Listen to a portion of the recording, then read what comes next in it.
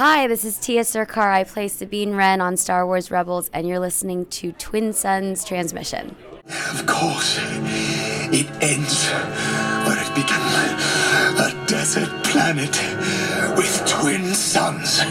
Hey, my name is Taylor Gray, and I play Ezra Bridger in Star Wars Rebels. I hope you enjoy this week's episode of Twin Suns Transmission. Here's where the fun begins. Let's make this a bit more interesting. You've taken your first step into a larger world. The garbage will do! Nothing will stand in our way. May the Force be with us.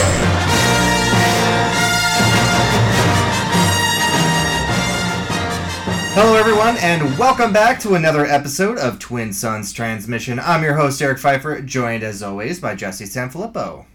Hey guys. Welcome to episode 158, and this is our first episode of 2020. So this is very exciting. We've had a lot of great Star Wars stuff, though, in 2019, Jesse.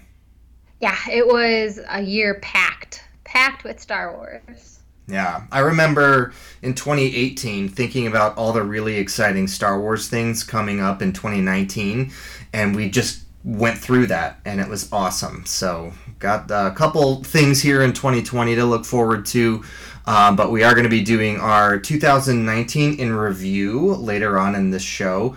But before we do that, let's go to our segment on Star Wars Resistance. So, we've been trying to do our best to keep up with all these episodes, but we've got 3 episodes that we're going to be talking about tonight, or depending on whenever you're listening to this today. The Missing Agent, Breakout, and The Mutiny were the last 3 episodes of Star Wars Resistance, so we're going to be talking about those. Let's start with Missing Agent. Let's get right into it. So, just a little bit of a review, a synopsis, if you will, on this episode. So the Colossus receives a distress call from this dude named Norath Kev, and Kaz is able to convince Doza to let them check it out. So Yeager, Kaz, CB-23, and Sonara go to the Varkana system at the Vargo spaceport to try to look into what's going on.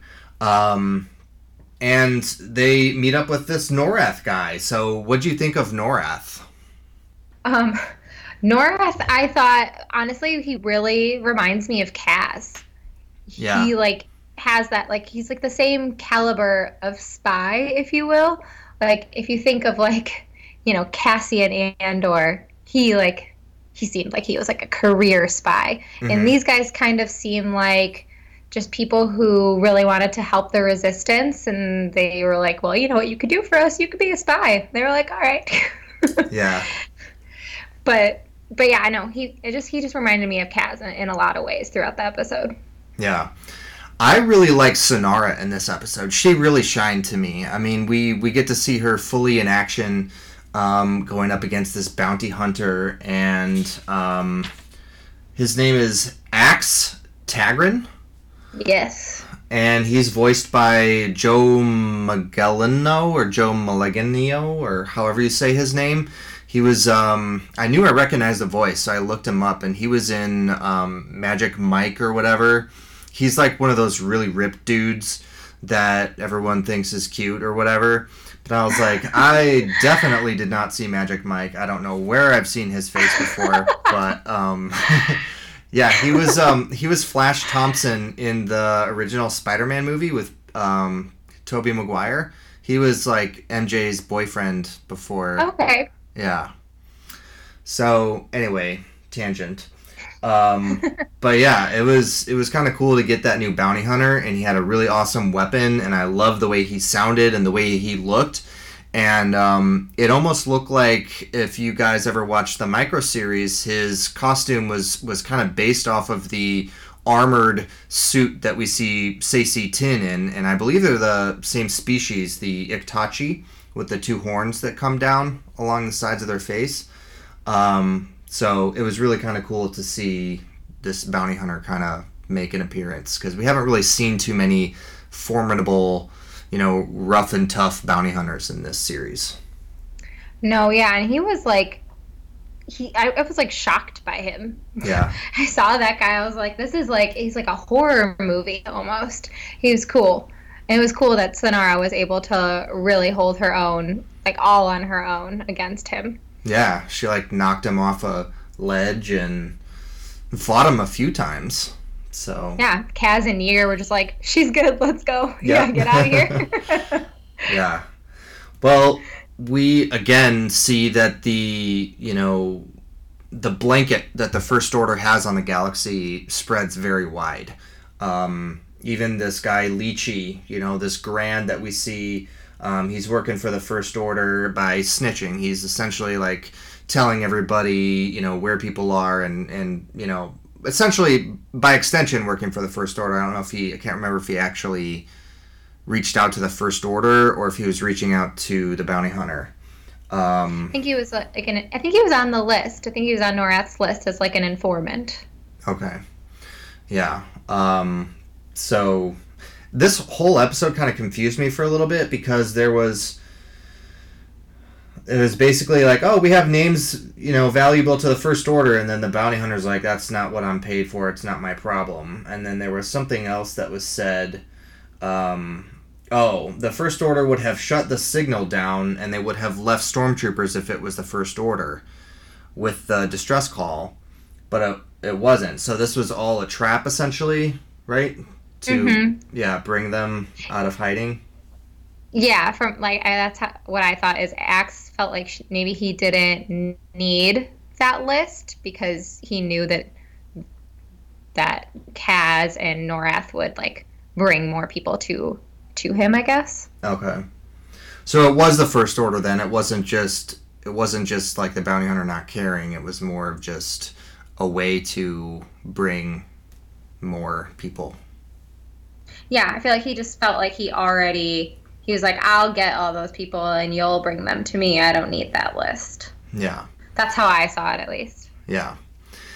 It took me a little while to get to that point, but yeah, I think you're right. I really enjoyed this episode. I think it was kind of cool to see, less about supplies and, the Colossus needs food and we need money. And, it was cool to see a little bit of action, Sonara getting in there. I thought CB-23 was hilarious in this episode with like that whole intimidation scene. Yeah. Like trying to be intimidating. At first I was like, oh my god, are they really going to use like CB as like an interrogation device? And then he just like slowly starts dragging and making annoying sounds. Yeah. It's super cute. Yeah. This was the first part to sort of a continuating arc, I guess, a 2-episode arc. But I think this missing agent thing really kicked off a introduction for some great characters. I think Axe is awesome, the bounty hunter, and I also think that Norath he's not done after these 2 episodes. I think we'll see more of him. No, yeah, I mean, this is more for the next episode, but he kind of invites Kaz. Mm-hmm. He's like, okay, let's go back. And Kaz is like, no, I got to stay here. So I wonder if he'll stay with Kaz on the Colossus. That would be interesting. That'd be pretty cool. All right, any final thoughts on the missing agent? No, that pretty much covered everything I had. All right, so the next episode is called Breakout. And essentially at the end of the first episode, the missing agent, Yeager and Sonara and CB-23 end up getting captured, and CB is in pretty bad shape. Like, not looking so hot. Really sad to watch him, like, wobble. Yeah, it was not a happy moment. And then the Colossus, they're trying as hard as they can to sort of stay in the area, but they also don't want to draw the attention of the First Order. And so they're hiding in this like electrical interference, which was pretty cool to see. We get Agent Tyranny back in this one, and she's sort of torturing Sonara and Yeager throughout the whole episode or part of the episode. And then Kaz and Norath end up disguising themselves as stormtroopers. This is something that we've seen quite a bit throughout Star Wars. Even with Kanan dressing up as a stormtrooper, Luke and Han dressing up as a stormtrooper, and it's just kind of funny that no one really sort of suspects them except for Axe figures it out in the middle of the Yeah. episode. Even all the other stormtroopers are just like taking them for rookies and stuff. Yep. Oh, you're just new. Yeah. I thought it was really cool to see the Colossus and Doza make a decision, because when Doza's like, no, we gotta get out of here, and Tora's like, no, we can't do that, and then it like, I can't remember if it went to a commercial or went to a different scene or something, but you could tell just by the way that Doza looked at Tora that he wasn't just gonna leave him.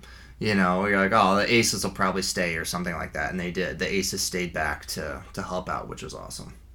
Yeah, I think he was truly torn though. Like, I think if it wasn't for Tora, like being there and like being that, like, I don't think he needs her as like a moral compass, but because I think he has that in his own, but just kind of like reminding him like how important it is to stay behind and urging him to like be brave, basically.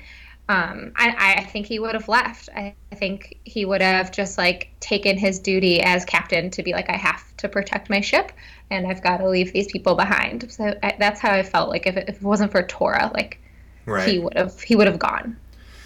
And, you know, despite Tora being pretty young, and I guess we don't know exactly how old she is, or if we do, I haven't found that out, but she seems to still be important to Doza, and her opinion's important to Doza, and he values that, and he'll use that to sometimes, you know, make decisions, and, you know, sometimes Tora's out of line too, but everyone gets that way, so... He wants her to be happy. Yeah. So Kaz and Norath end up rescuing Yeager and Sonara, which is pretty awesome. And then CB literally just like Spider-Man'd into the air and came down and nailed Agent Tierney, which was awesome.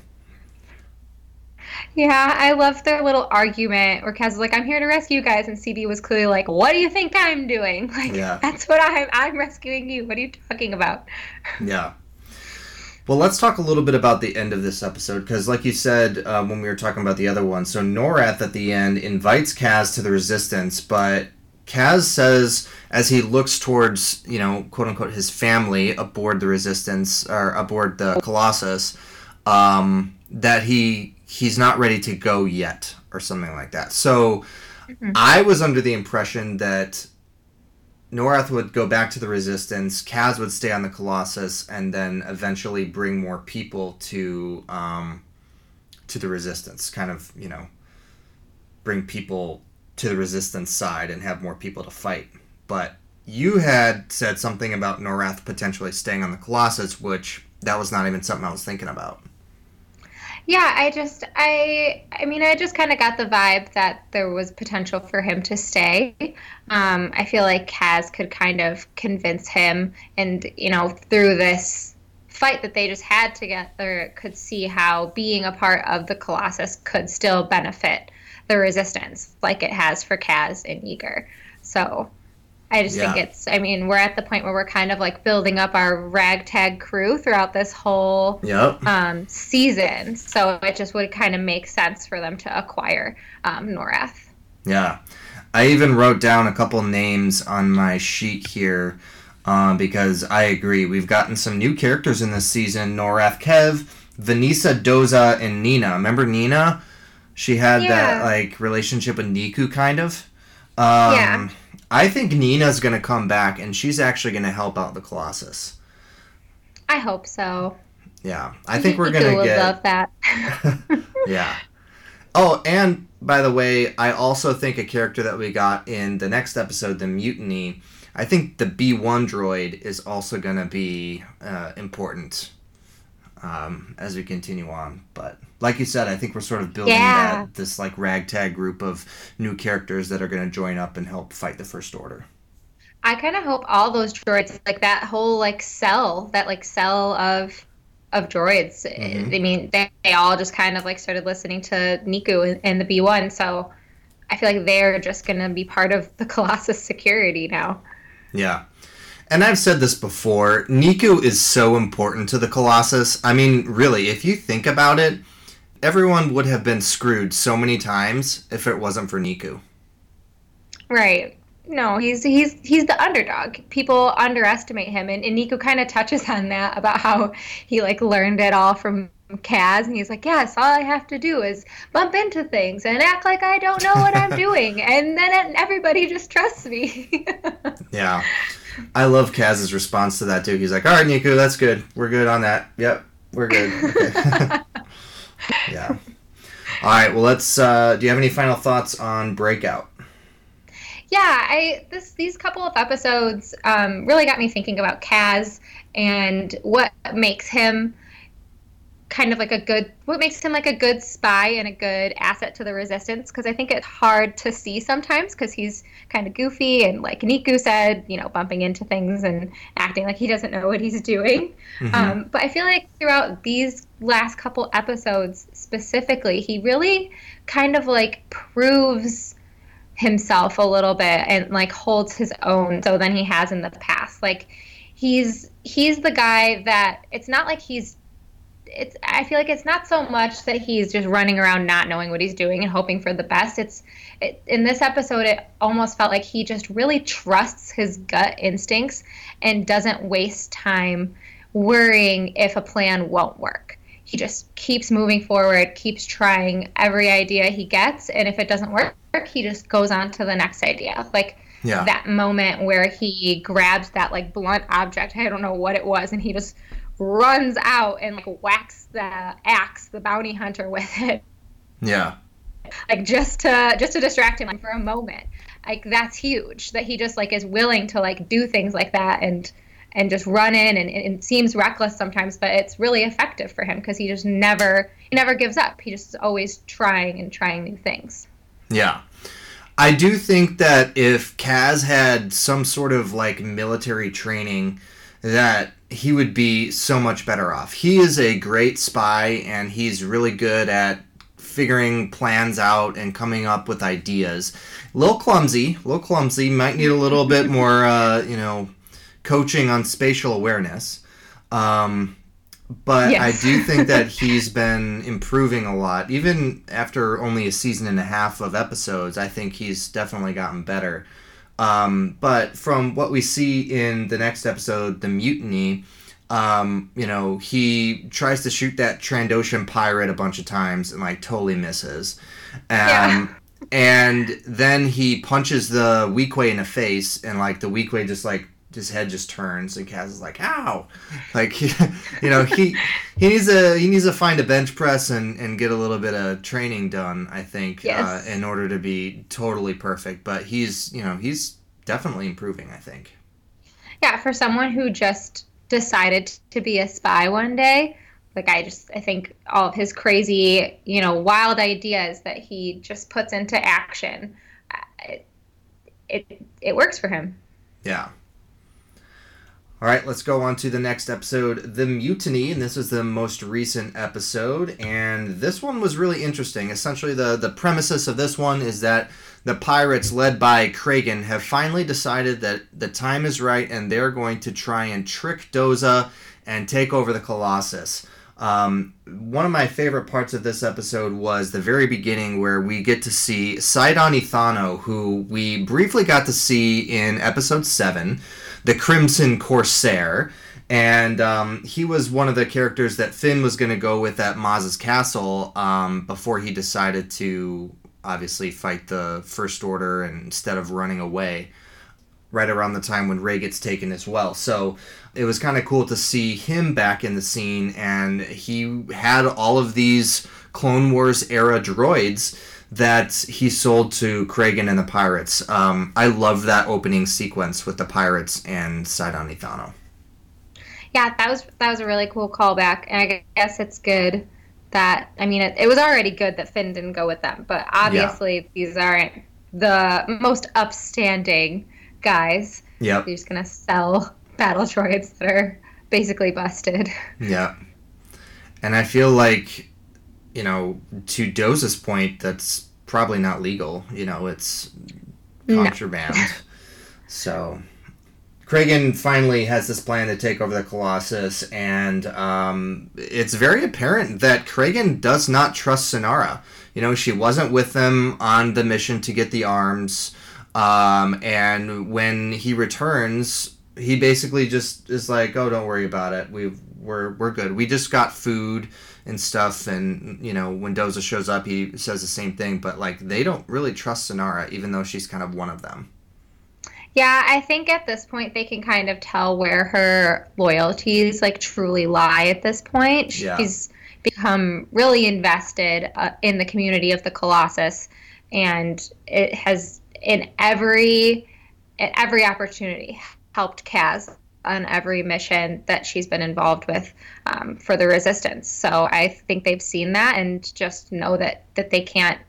They can't trust her anymore. Like if they were to do, they know if they were to do something shady that would negatively affect the Colossus, that she would not be on their side.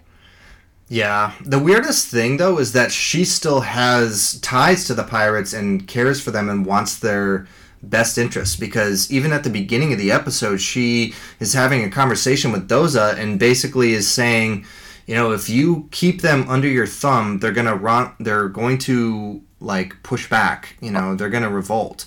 But if you give them their freedom, it'll be a lot better for everybody. So, I mean, I see both points. I mean, they're pirates, so Doza has to protect his people, but then Sonara, being a pirate and a resident on the Colossus, kind of has to play the middleman there.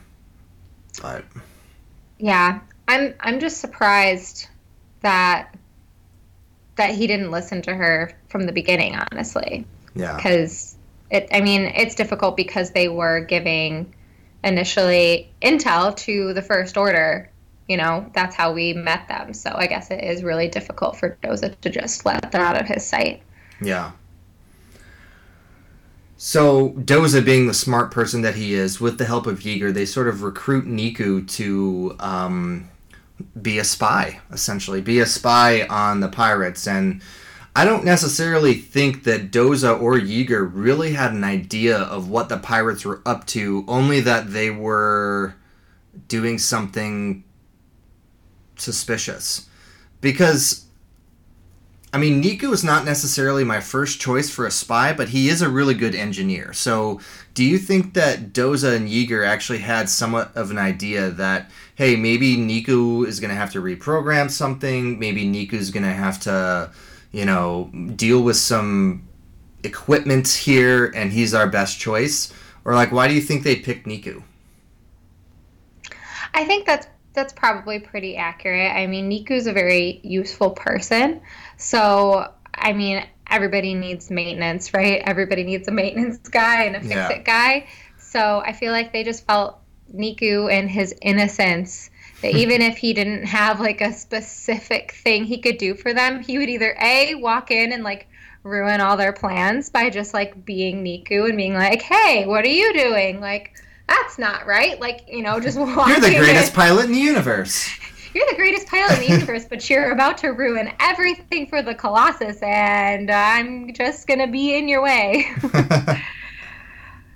Yeah. Either way, I felt like they just knew that, I mean, if they sent in anyone else, that they would be too suspicious of why they would be there. Niku just very easily looks like he just stumbled in and is just there.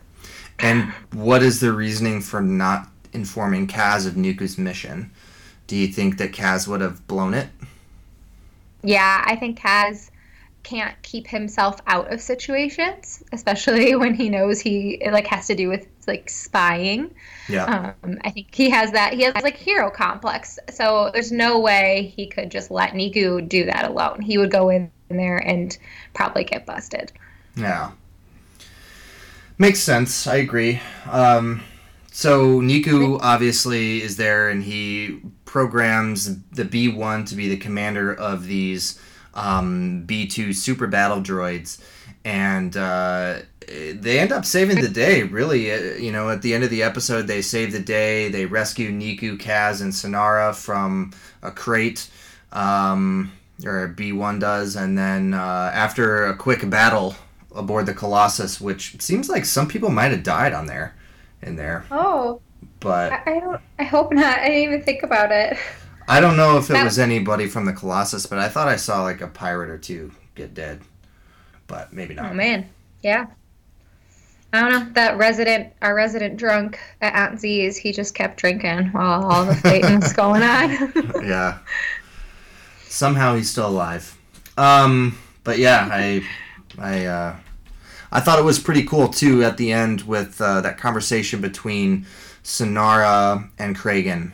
You know, I mean, we find out a little bit more about Sonara. She was taken off the streets of Vancor, which is really cool because we get to see Vancor in Clone Wars, and we know that that is a planet with all the Gundarks. So definitely a good place to escape. And it was kind of, you could kind of tell it was a little sad for her, but she's doing what's best for them.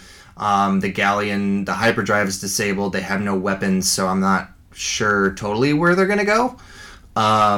But it was a good idea for Doza to sort of adhere to Sonara's plan with them, I think.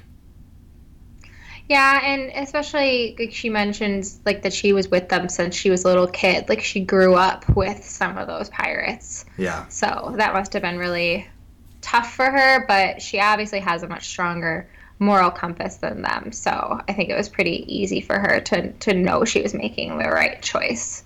Yep. Yeah, it was pretty awesome. So, I mean, obviously we have more episodes to come. I did want to mention one more thing about the second episode that we talked about today, Breakout. And I was looking through my notes before we switch here. But one thing that I wrote down is if you remember when Kaz and Norath already are in the Stormtrooper armor and they go and they open the door and all of a sudden there's Commander Pyre there, right? And they're like, and they shoot him. Kaz shoots him with the stun blast. Yeah. And then Norath is like, oh my gosh, what'd you do? And then Kaz is like, oh, it's set for stun. And he's like angry and he's like trying to fiddle with it and to me, it seemed like he wasn't planning on it being on stun and that he meant to actually shoot him and kill him. Yeah, that was dark. I saw that too. I was really surprised that he said that. But I guess, like, that guy has been relentlessly after them from the beginning. Yeah. So there's a certain point in war, even when you're, like, the shiny hero guy, that... You just shoot someone cold blood. Yep, you gotta make a move, right? Yep. Otherwise, it's never gonna end. Yep. Yeah, I actually had to rewind that. I was like, wait, what? Like, was he just telling us that it was on stun or telling Norath just to make him not freak out? Or was he actually, like, trying to figure out how to get it not on stun?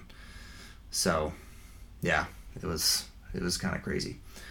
All right, any final thoughts on the 3 episodes of Resistance? I thought these were really action-packed, fun episodes, different than what we've had, like we were talking about earlier. I just really want to know where Tam is. Because we got her name mentioned in Breakout, and they were kind of using her against Yeager to make him talk, and I am just ready to figure out how what part she plays in this story. Because I don't think she just got, turned to the dark side for nothing. Yeah. Well, this year is interesting, this season, because we have had 14 episodes. The Mutiny was episode 14 of season 2.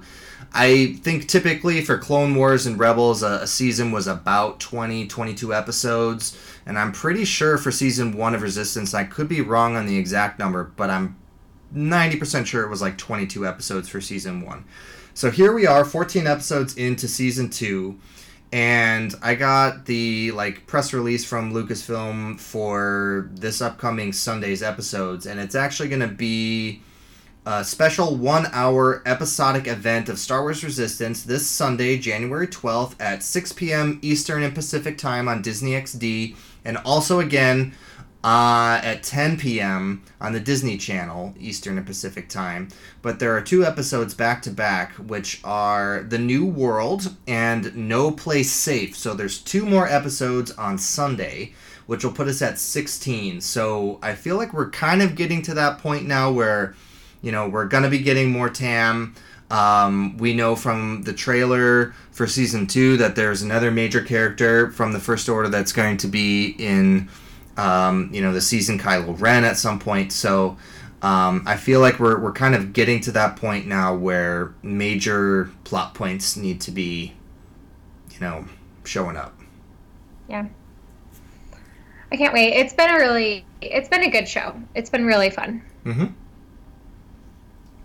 And the new set of Star Wars Destiny, which I know we haven't played in a while, it's called Covert Missions, and they have some Resistance characters. Von Reg is in it, and Tora Doza is going to be in it, so I'm very excited that Resistance merch is getting a little love. That's awesome. All right, let's go on to 2019, a year in review. And we usually do this every year where we just kind of go through the year and talk about some of our favorite things. Let's talk about Celebration, Jesse. I was very excited that, number one, Celebration was here in Chicago. No plane tickets. Awesome. And number two, that a lot of the people that were normally not able to go to the celebrations, like you, due to the distance, were able to actually go to Celebration. So I know we've talked about this before, and we've had entire shows on Celebration, but just briefly, talk about it again. What were your favorite parts of Celebration? God, I can't even talk highly enough about my Star Wars Celebration experience. It meant everything to me to get to go to this huge event that I've been hearing so much about and just be there with everyone fully immersed in the Star Wars fan base and getting to meet all these people that had just the same love for Star Wars that we do. You are one of the only people in my life that loves Star Wars as much as I do. Yeah. So to be in a huge room basically with hundreds and hundreds of other people that feel the exact same way was just an incredible feeling. And I will just never forget, top moment for sure is getting to watch the Rise of Skywalker trailer with everybody in that main gallery. Just even though we were just looking at a tiny little screen, it was still just unreal. Such a cool experience. Yeah. There are so many experiences at Celebration that literally you will never forget. I remember even watching the Clone Wars trailer with you in the Wintrust Arena. That was awesome. Yes. There's just so many great things. I remember walking through the Galaxy's Edge sort of pavilion thing that they had in the middle of the exhibit hall. And for me, celebrations are the best time of the year for me. Literally the best time of year. I don't care about sleep. I don't care about eating, really. When I'm at a celebration, my adrenaline is so high that I don't really even, it's hard for me to even explain what's going on. I'm just, on this Star Wars high.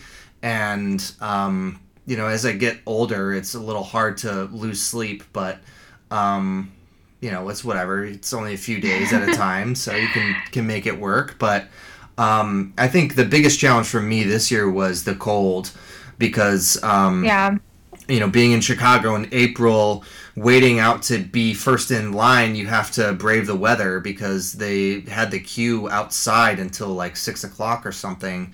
So just being outside, not prepared for crazy weather and getting nailed with the wind, even though it was, they had a tent there, but that didn't really do anything. So, but yeah, it was so awesome. Got to see Hayden Christensen again, which was really cool. Got to meet some of the cast from Solo, like Paul Bettany and Aaron Kellyman. Yeah, it was just so cool. So awesome. Yeah, and I have this memory of listening to Twin Suns Transmission before I was even on the show, and hearing you talk about Star Wars Celebration, and something that always stuck with me is you said that it almost you just step on the ground, you step in the building, and it just feels special, almost you feel the Force energy of everyone being there and being as excited as you are. And I can truly say that I've always thought of you saying that, And when I was there, it was 100% true. It was just really a beautiful experience. There were like every night I like came home and like talked to my husband and like was like almost in tears, like being so. Yeah. So it's just, I'm so glad I got to experience it. I'm just like tearing up now hearing you talk about it just because it was awesome. It was so much fun. Yeah, everyone has to go. And it was. I talk to a lot of people at work all the time because I work in a collector's store with, nerdy collectibles, and we get a lot of people in there that don't like the Disney movies, the new Star Wars Disney movies and things like that, and that's fine. I mean, it's not for everyone. Not everyone has to like it. I'm not going to tell you have to like it, but I never like asking people, oh, what'd you think of The Last Jedi at work, because it's just just a touchy subject. And when I was at Celebration, I was like, you know what? I'm going to ask people what they thought of it. What'd you guys think of Last Jedi? It was awesome. I don't understand all the, backlash for it. And I was like, yes, I'm in the right spot right now, So much positive fandom was present at that convention. Yeah. Well, new Celebration comes to Anaheim this year at the end of August. I'm very excited about that. Can't wait to go. Galaxy's Edge opened in both locations. In Disneyland, it was in May, and then at Disney World, it was at the end of August. And, it was one of those things where, like, one of the main panels at Celebration on the main day in the Wintrust Arena, I think it was, I don't remember what day it was, but in the morning they had it, was a Galaxy's Edge panel. And some of the other panels were like 20th anniversary of Episode 1, Mandalorian, and Rise of Skywalker. And I was like, I want Rise of Skywalker, I want Mandalorian. And, I was able to see a lot of them, except for Rise of Skywalker, in the Wintrust Arena. But Galaxy's Edge was one that was just kind of like, I think I'll just show up. I'll go to the park and it'll be cool. But, like, I wasn't excited. I was excited, but I wasn't as excited as I thought I would be going to Galaxy's Edge, just because it was like, I've been to Star Wars weekends before. I've been to, theme parks. I don't know, like, Rise of Resistance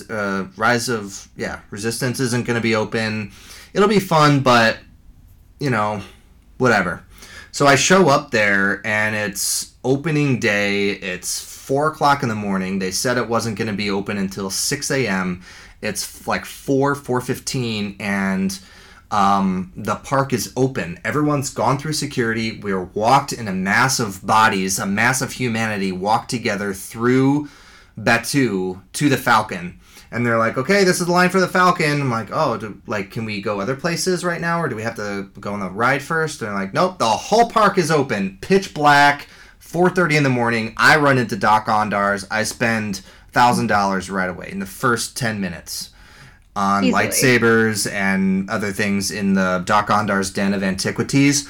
I was freaking out. I was like, I don't know what to do with all this stuff. I had it sent to the front of the park, and then I went and got breakfast at Docking Bay 7, which was awesome. Like, the whole place, even in the morning, was just phenomenal.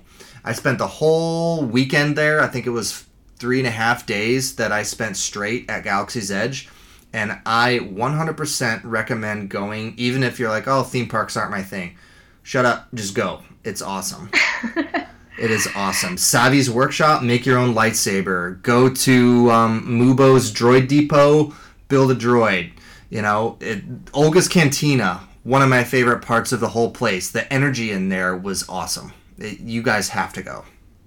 Yeah, I'm super stoked because I get to go in May. I might only be going for 1 day, maybe 2, but I'm definitely going. And I'm just so stoked because there's nothing like being in that kind of an immersive environment. Like, if I know anything from how, like, I feel when I go to, like, Harry Potter World, which is just a huge theme park that everything they do, they make you feel like you are a wizard and you're part of it. And this sounds like it's the exact same thing for Star Wars. Like, that's such a magical feeling, and the power of Disney behind it can only make it better than a Universal experience. And that's my biased opinion, but I just can't wait. Disney they do amazing things. So I love seeing people, like I stalk people on Instagram when I know they're going to Galaxy's Edge, and I just like look through everything, 'cause everything just looks so beautiful. Even like the wall, like people are finding like walls and just taking pictures of walls, and it's really cool. So I can't wait. You really can't do everything there in a day. I hope to God that you get as much done as you possibly can, but there's so much, because even my friend Jesse, who went there for, I think he went there before I did, but he downloaded the app, and then he was going through trying to like scan things and translate things and, you know, figure out what was in certain crates. And then, you know, oh man, this crate right by the Falcon, they have E11s in there. You know, this is crazy. Like, you find out what are in crates. Just trying all the different food. The Ronto wraps, I highly recommend. Even the breakfast ones, they have special breakfast ones in the morning. Really good. Yeah, it's awesome. It's awesome. And now the Rise of the Resistance ride's going to be open, which I have not gone on. So when we go out to California for Celebration at the end of August, we're going to take a day and go to Galaxy's Edge. So, yeah. It's really cool. Really cool. Disney Plus came out in November, and we got our very first live-action Star Wars TV show, The Mandalorian, which we're going to be talking about more episodes and the conclusion of the season on our next episode. But I don't know about you, but The Mandalorian just blew me away. Like, I was super excited for it, but it kind of got overshadowed for me by The Rise of Skywalker until we saw it, you know? Right. No, I knew it was going to be good from the little bit that we saw at Celebration, but it's just beyond expectation. It's a completely different feel than a lot of what we've got from Star Wars lately. And not that I think, you know, it's either better or worse or anything. It was just different, and it really, I felt like, brought us back to that like original trilogy like feel. Like, it's very, very reminiscent of like the way they film and the way those stories were told. So I just thought that was really, really cool. And if this doesn't win awards for like music, I don't know what else, because it's just out of this world in the music alone. Yeah.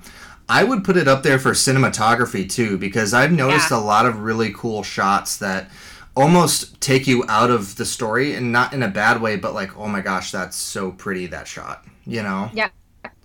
Yeah, I felt that way with the music, too, where I'm like, oh, like I'm literally out of the story because I'm admiring like these cool little riffs and weird sounds that they've thrown in there, because it's just unlike anything I've ever heard for a score. Yeah. Ludwig Göransson, I think, is his name, the composer. But yeah, so great. And of course, Baby Not Yoda showed up, and that was just, it was a phenomenon. Like, everybody knew about Baby Yoda. He's like, he has taken over the world. People who do not care about Star Wars one tiny bit know about Baby Yoda. Yep. Which is fine with me.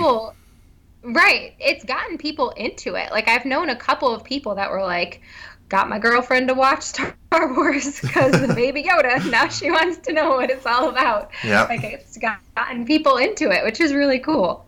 Yeah. And it's amazing that they kept that a secret this whole time. And as I work at this collector store, everyone's like, Disney dropped the ball with the, Baby Yoda merchandise. We should have it for Christmas. I'm like, oh, that did suck. Gosh. But yeah, that was like a bummer. I get that. It was a bummer that we didn't have it for Christmas because I really wanted it. But like, yeah, I didn't think they dropped the ball. Like, it was obvious that they were just keeping the secret. And I mean, if that had been leaked ahead of time, that would not have been the phenomena, like you said, right, that it became. It just wouldn't have been as exciting. Yeah. And there are people, and I feel like in the Star Wars community more than almost any other fandom, that will literally try to do anything that they possibly can to leak Star Wars info. Yeah. And keeping a secret is super hard for Lucasfilm, just because like I said, there's so many people that want to leak things that you really have to keep things on lockdown. Like, if you want things to be a surprise, keep it on lockdown 100%. When Empire Strikes Back came out, there was nothing at all, no merchandise for Yoda, no, he wasn't in the trailer, because people wanted him to be kept a secret until Luke found out that was Yoda, you know? So the merchandise can't come out prior to the film. I mean, this film was...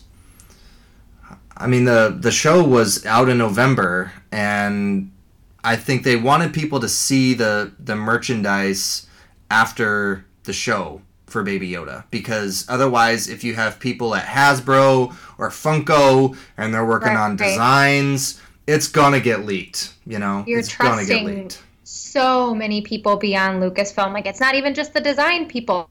It's like the guy that runs the machine and presses the button. Like, you know, that guy you gotta trust not to leak something and take a little photo on his phone. Like, it's just too many people. There's no way. Yeah. We also got Jedi Fallen Order, which I did not put on our list, but I've been playing it pretty religiously over the last couple weeks, and I was hoping to be able to bring some good news by saying that I had finished the game on the show, but I tried super hard. I'm in the last boss fight.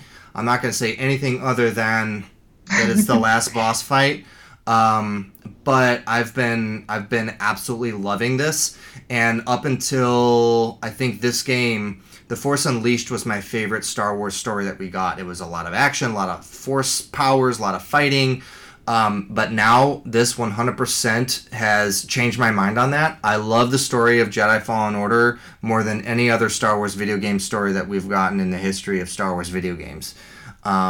It literally gave me goosebumps at points. Like, I felt like crying at points. I felt scared. I was like, oh my God, Cal, like, run, you know? And yeah, it's maybe not everyone shares that viewpoint, but to me, I'm all in for Jedi Fallen Order. I've really loved it from what I've played. I am very early on. I have not played in a while, but I agree with you on Force Unleashed. That was probably the first one at least was probably one of the only video games ever that I've completely finished from start to finish. Yeah. And this does feel very similar to me. I love the Force powers, and obviously a lightsaber is very conducive to the way I need to play video games because I do not have aim. Yeah. So I've really enjoyed it so far. I can't wait to keep going, since you say the story is so good. It is, and they really focus on developing characters as they go through the story, which I think helps a lot. It helps a lot. I love that these video games too aren't just like a video game. Like, you know, like, it's not just like, oh, let's go be a Jedi and here you get to do that. It like is actually a canon extension of the story. Yep.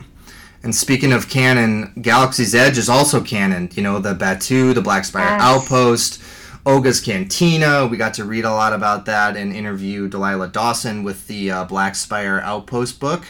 And it was cool to see those similarities and nods to the park as well through the book.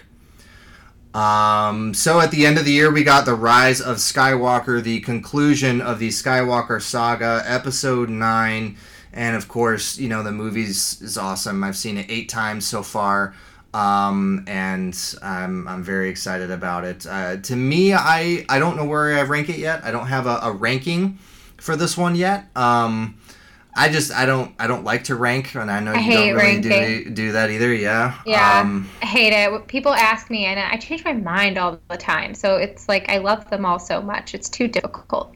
Yeah.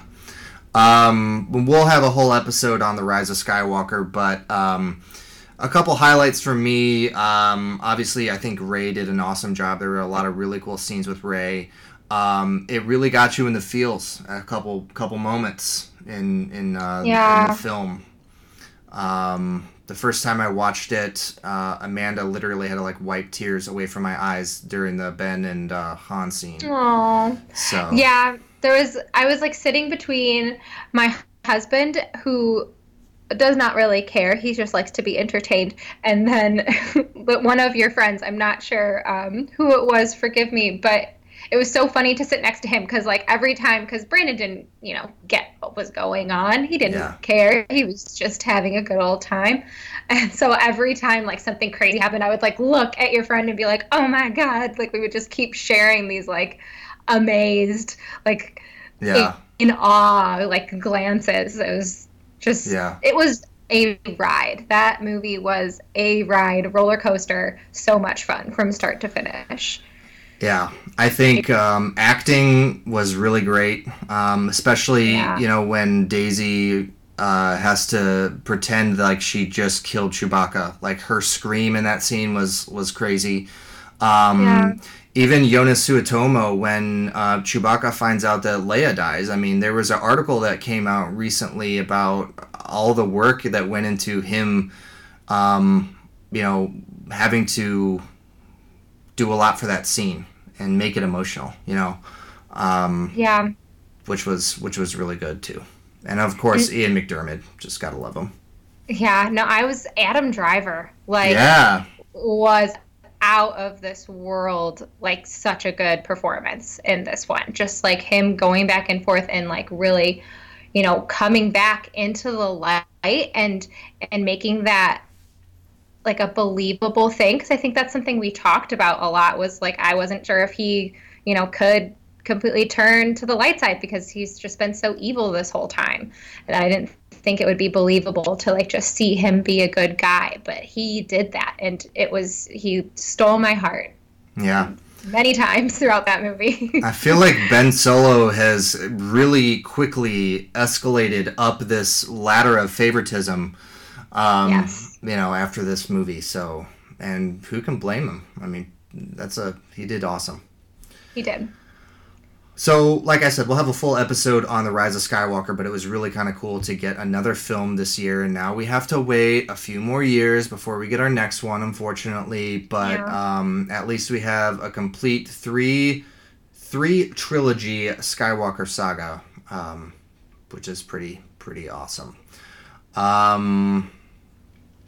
I guess the last thing I want to mention in our 2019 year in review is that we did lose another member of the Star Wars family this year, Peter Mayhew, who played Chewbacca in episodes 4, 5, 6, parts of 7, also episode 3.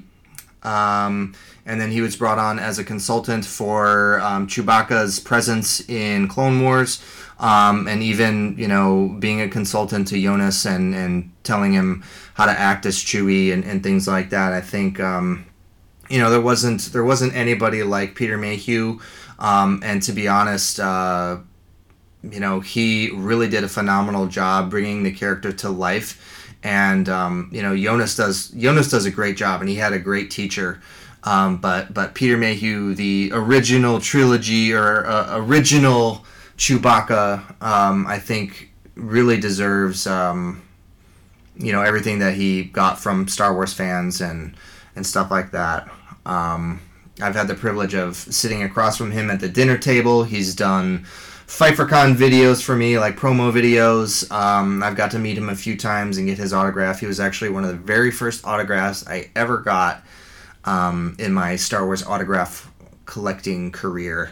So he'll definitely be missed, and it's crazy to think that he was actually at Celebration in April, and I think he did a couple signings and photo ops, and then like a few days later or a couple weeks later, I don't know exactly the timeline, but he passed away. So sad to have him gone, but he'll be remembered for sure.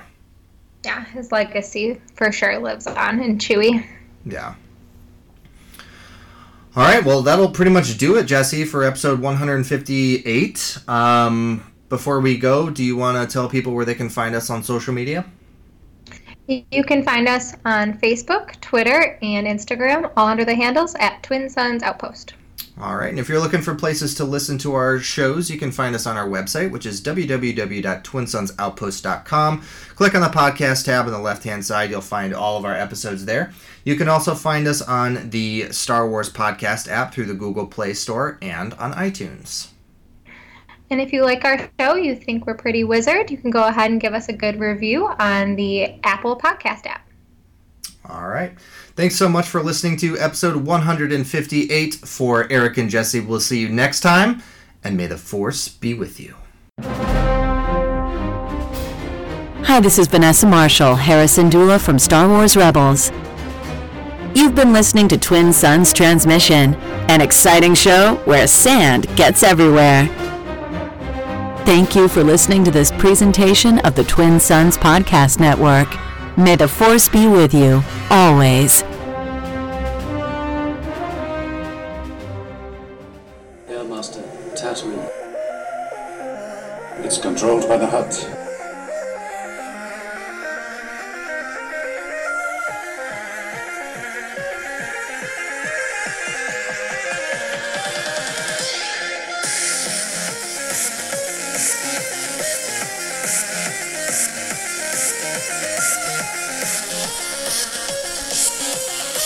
I'll meet you at the rendezvous point on Tatooine.